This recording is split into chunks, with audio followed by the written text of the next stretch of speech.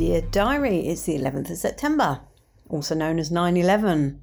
Very poignant date. It's one of those dates that you always know where you were when you heard about the Twin Towers being attacked. And it makes me think every year for two reasons. Obviously, it brings back that because I was actually on holiday when that happened. I was in Centre Parks at the very time of the attacks. I think I was handling some birds of prey in one of the sessions that they offer there. And we came back to the chalet and I was a bit tired, so I went and had a lay down, and then I just suddenly heard Twin Towers fall down. And it's like, really? What? Have I misheard that? Went out, and then of course we were glued to the TV all day. And it was eerily quiet as well, because this particular Centre Parks is right near Lakenheath, which is the American air base, and of course everything was grounded. And just the quiet was, noticeable.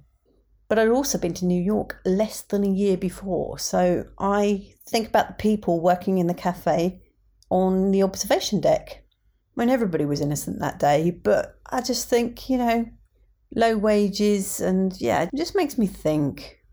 Other than that, I am now home and things are a little busy here in Westminster.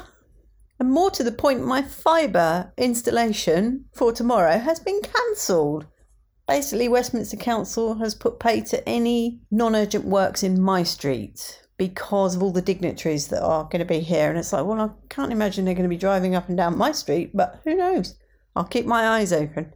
Anyway, this ban lasts till the 29th of September. It's like, but the funeral's on the 19th. Anyway, it's just one of those things of living in central London.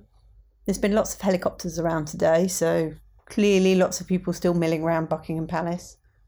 I didn't go because I chose to meet up with Matt at the Tate Britain, and I went to see the Cornelia Parker exhibition, which I enjoyed actually.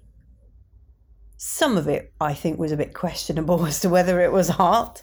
For example, folding a piece of paper and then setting fire to the corners, then opening it out and putting it in a frame. It's like, I'm not convinced that's real. Well, I guess it is art, but, I expected better. But other exhibits, for example, where she blows up a shed, that was really impressive. And all the squashed instruments.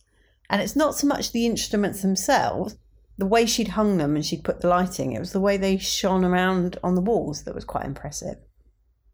Also, Matt gave me a little gift. It's a little enamel badge and it's a pair of blue wings, and it says Alice Volat Propriis, which is Latin for she flies with her own wings. I thought that was so cute. So I should wear that when I next have a flying lesson. Much love and gratitude.